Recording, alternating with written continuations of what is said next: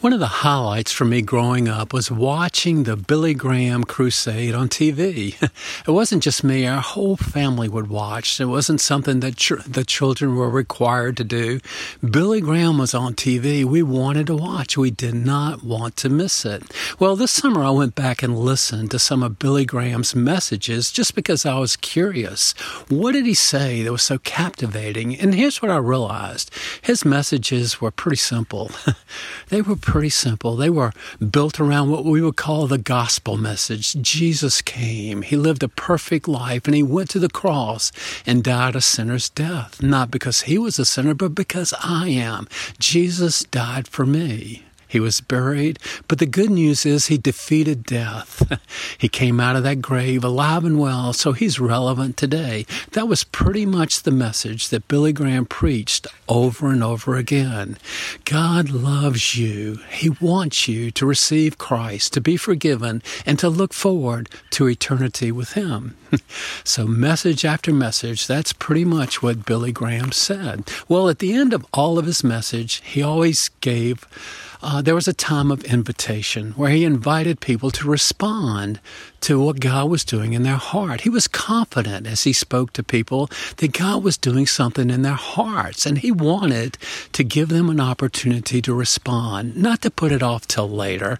Maybe I'll think about it tomorrow or next week, but to think about it right then, to make it their highest priority in that moment. He invited people to do it in a public way, to rise from their seat, to step to the aisle, and to walk forward in a public manner to make a statement of faith. I'm receiving Christ as my Savior. I'm rededicating my life to Christ. Or I want God to help me with some particular issue that's on my heart. He wanted people to make it a priority and to make it public. And I can remember he would often say this, the buses will wait. Don't be concerned about anything else right now. The buses will wait.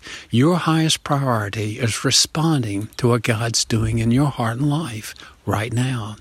Well, decades later, nothing's changed. The message is still the same. Faith in Christ, God's only Son, God's only Savior, eternity in heaven because Jesus defeated death, that hasn't changed.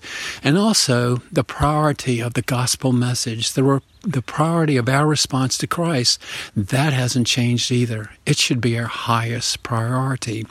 Maybe there's something in your heart that you know God has placed there, something that you've been thinking about, something you've been concerned about, something that you know God wants you to stop and to consider.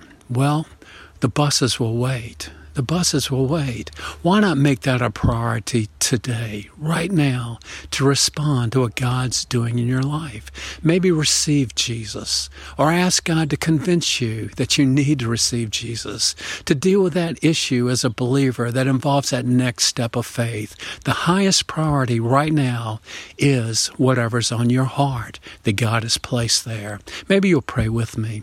God, help us to realize that the buses will wait. The highest priority of this moment is saying yes to you, to receiving Jesus, or as believers, to taking that next step of faith. God, we need your help. We need your encouragement. God, we need you to flip that switch in our heart that helps things to make sense to us. God, we're looking to you to lead and guide us. God, help us to make a priority spiritual things, to respond to what you put on our heart, and to take that next step of faith.